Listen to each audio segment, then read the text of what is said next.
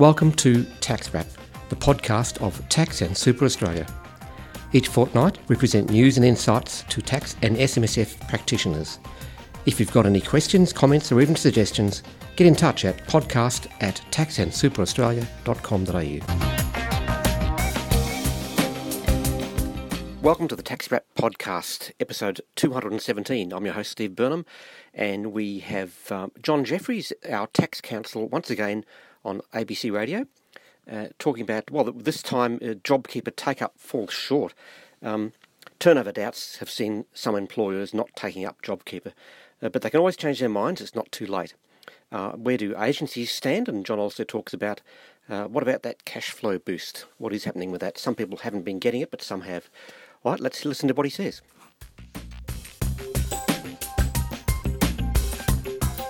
Well, we now know more about why some businesses aren't applying for job seeker payments, and you may still be getting your head around the detail of that, either as someone who might be eligible for it through your employer or as an employer trying to manage it. Certainly one of the big decisions had to be from employers about whether they would apply for job seeker, given that they had to pay their staff up front and that it was also contingent on having being able to demonstrate a 30% at least drop in your turnover. So it's been great over recent weeks as we find out more about this to have John Jeffries join us. He's tax counsel for Tax and Super Australia. Hello, John. Hi, Sonia. Every week, are you learning new things about this? Oh, yes, it's just been the greatest fun for a tax person. So much to consume. Yes. Fun. Oh, you're Yes. funny people. John, there are big questions, and the figures that came out on Friday, I think, were surprising to many, that not as many employers as was anticipated had actually gone through with the JobKeeper application after registration. Why do you think that is? Yes, it is strange because free government money is, one would think that you just go out and get it. But the thing is that, as you mentioned there, you have to go through this threshold test for most businesses of having a turnover of 30% or more decline. And so some businesses have been a bit worried about that because of the calculation methods and will they be near the threshold? And the problem is that if you get it wrong and the tax office audits you, then you might have to pay back a fairly substantial amount of money. And that's making some businesses think about whether they should do that or not. The other key reason is getting the money, because the way this scheme works is that the employees get paid first. So if you're an employee at the moment listening to this and you should have already received your JobKeeper payments. These are not in addition to your wage, they're sort of within it. You should have already received those payments, but for the employers, they must decide whether they're going to have this decline in turnover. And so those two things of have I got the money to make the payment and getting it right as far as the tax office is concerned has caused some people really not to jump in so quickly. Mm. Have we seen a corresponding jump then in the number of, or perhaps more people taking up job seeker because their employers are not making them eligible for JobKeeper? I've not seen the statistics, Sonia, but you would think that would follow, if particularly if people are out of work. Then if they're not going to get JobKeeper, then their next option is job seeker, and or maybe they might be getting some money out of their superannuation. But you would think that would be an outcome, but I haven't heard statistics. We're today, May 11th. Where are we at if an employer would like to rethink their decision on JobKeeper? Okay.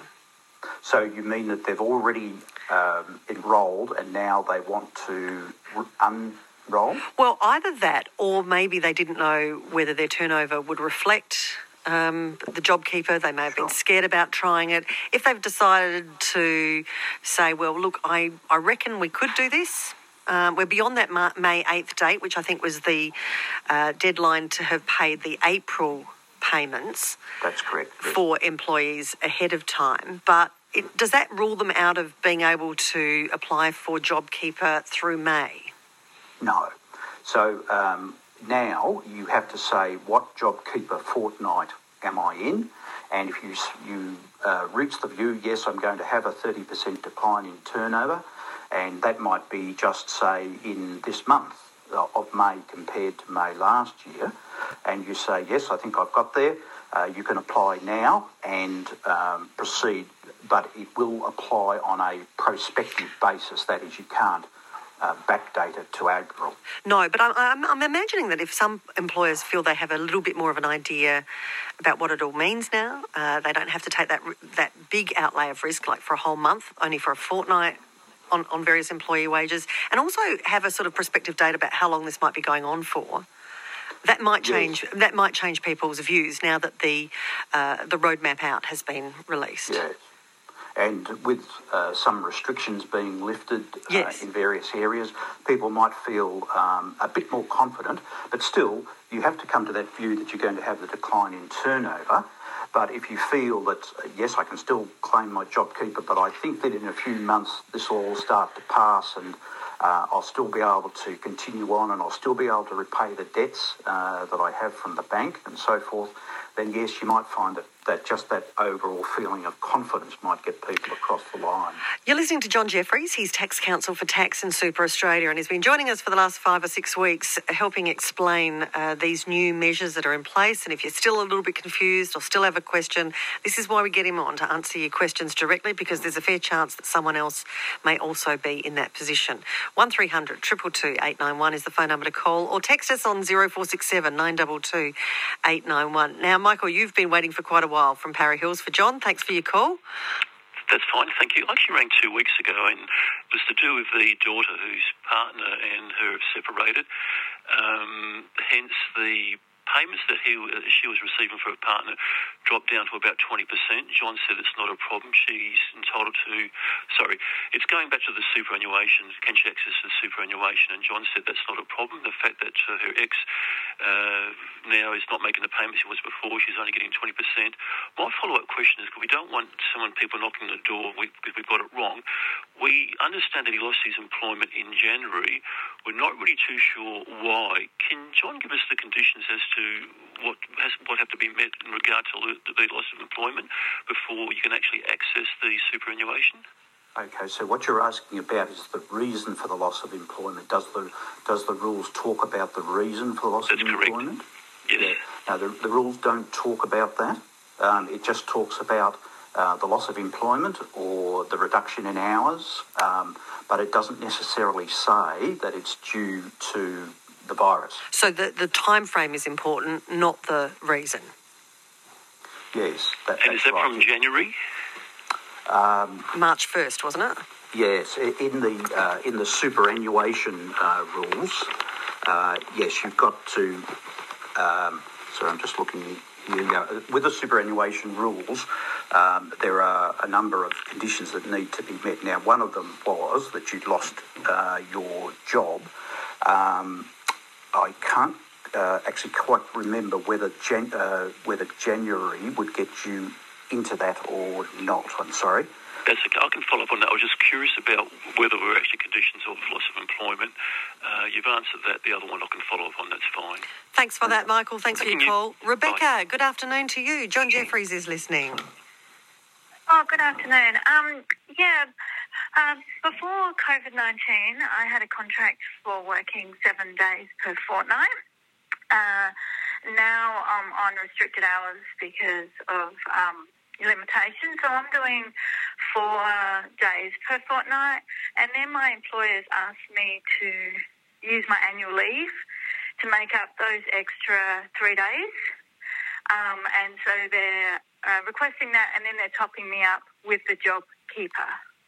And I just want to know if that is allowable. If you were to take your annual leave, would you still have more than 2 weeks of annual leave left? Yes.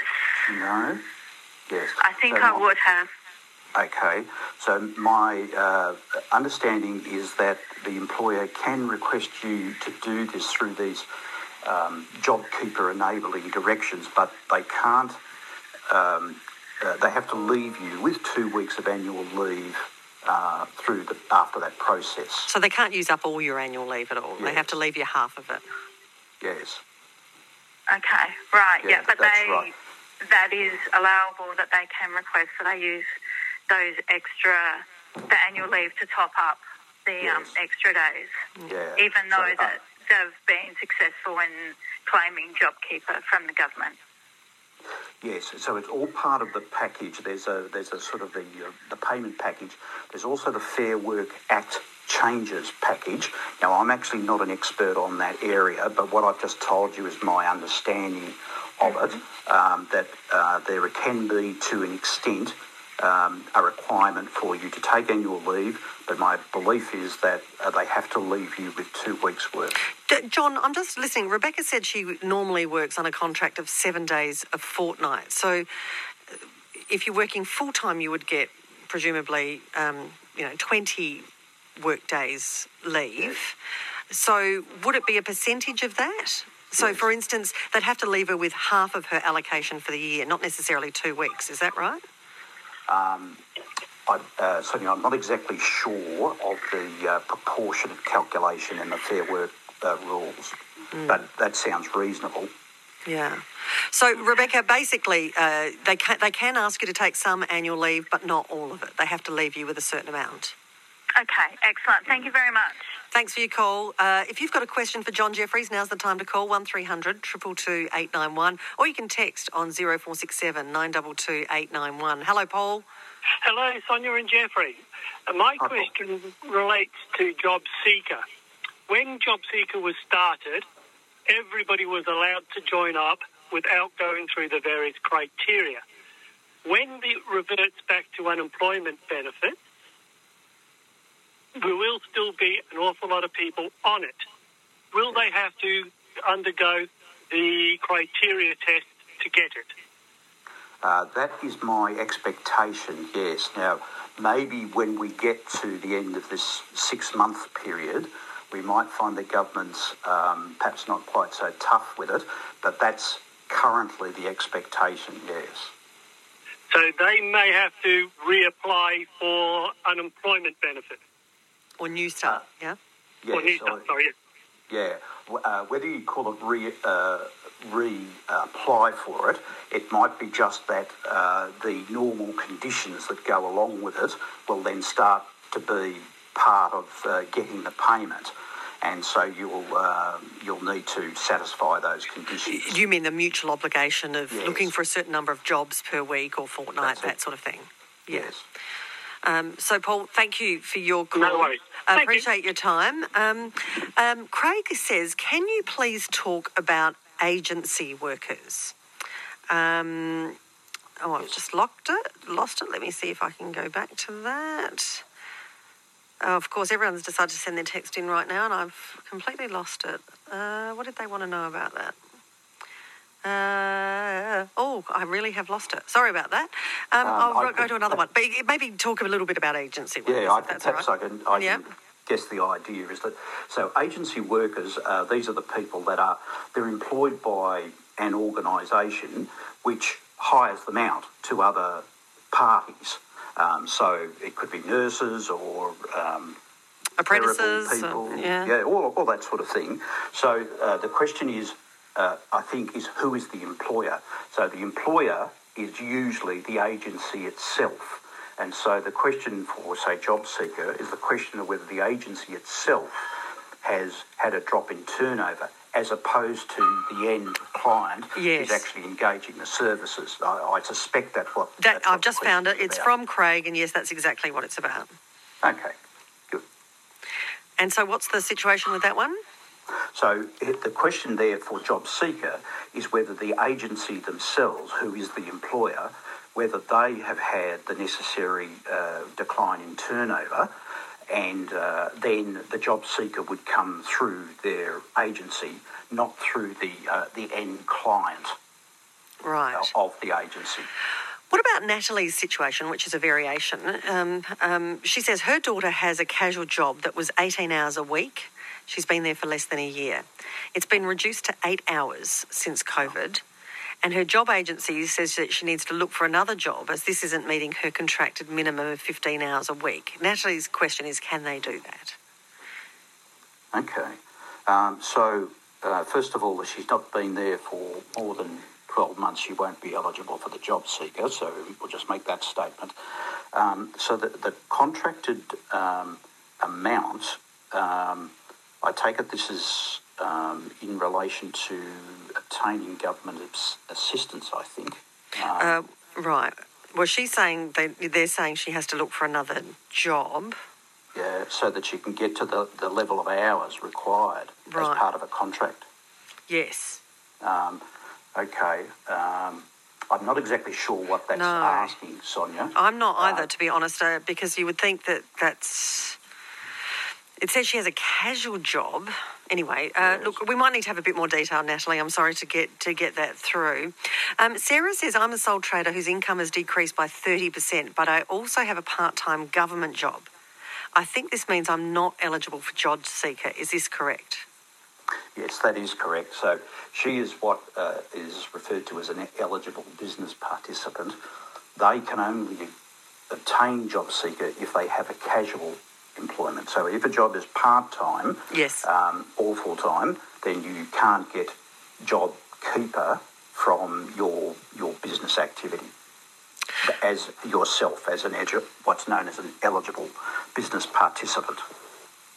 Another text is asking, perhaps this is more a comment, saying, one thing the ATO website doesn't tell you is that the figure you enter for the JobKeeper turnover declaration is GST exclusive.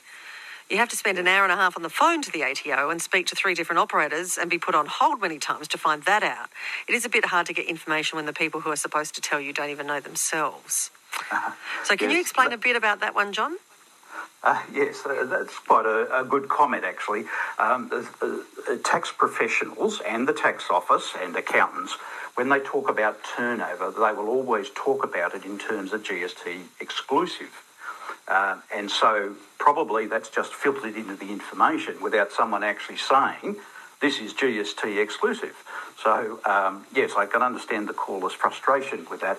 But usually when we are talking about these sort of things, we are always talking about it in terms of a GST exclusive number. It's just kind of a thing the industry does. A couple of caller questions we've got is, why do foreign companies employing Australians fail to qualify for job seeker? Why do foreign companies? These must be foreign. That is not Australian resident foreign companies. Yes. Because it is true. I think we had the company that does the meals or the food for Qantas, for instance, who the company was sold off by Qantas to a company that was owned offshore, even though all those workers remained Australian. So I'm not sure if you know the thinking behind the government of why they why they're not included, but they simply aren't, are they? Yeah. The policy probably is that it's some other country's problem. So that's probably the idea behind it, I would think, is that, and I appreciate that these people are Australian residents, but that they are thinking, this is a foreign-owned entity. They're not Australian resident for tax purposes, so that's just the way it's going to be. Okay. And finally, an employer has been told he's eligible for JobKeeper for his staff, but wants to know when the payments will come through. Okay. So those payments started on about Tuesday or Wednesday last week. They started coming through. Now, if you haven't yet received your payments, they are being processed. But I have it, directly from the tax office that on, I think it was about Tuesday or Wednesday last week, they started coming through. So they are coming through, and it'll just be a question of waiting for them to get to you. Okay. And do you want to make a comment? I don't know if you know much about this, but the ATO's cash flow bonuses and how they work for businesses. That cash flow boost. Boost, Yes. that's it, yes. Yep, that's right. So they have been coming through. Now, the thing to understand here is that they are credits. So you don't necessarily get a cheque for X amount of money. They credit an amount against a tax liability that is to do with your PAYG and GST and so forth. And if there's something over, then you get paid for it. And so they started coming through, I think it was the 21st of April. Now, the thing is that there has been a lot of problems with people getting it in certain circumstances. There are many, many people I've heard that have not got the cash flow boost when they should have got it. And the tax office are investigating those reasons. So if you think you're eligible, don't give up. Keep pursuing, ring the tax office and chase it. And what makes you eligible? I mean, that's separate from JobKeeper, JobSeeker, yes? So basically it is that you've got employees and that you've been paying employees as a really broad statement. Okay, so it could be you don't have to apply for it at all. It simply applies to you or it doesn't. Yes, that's correct. Yep. Interesting. All right. John, look, thank you for your help once again. John Jeffries, Tax Counsel for Tax and Super Australia.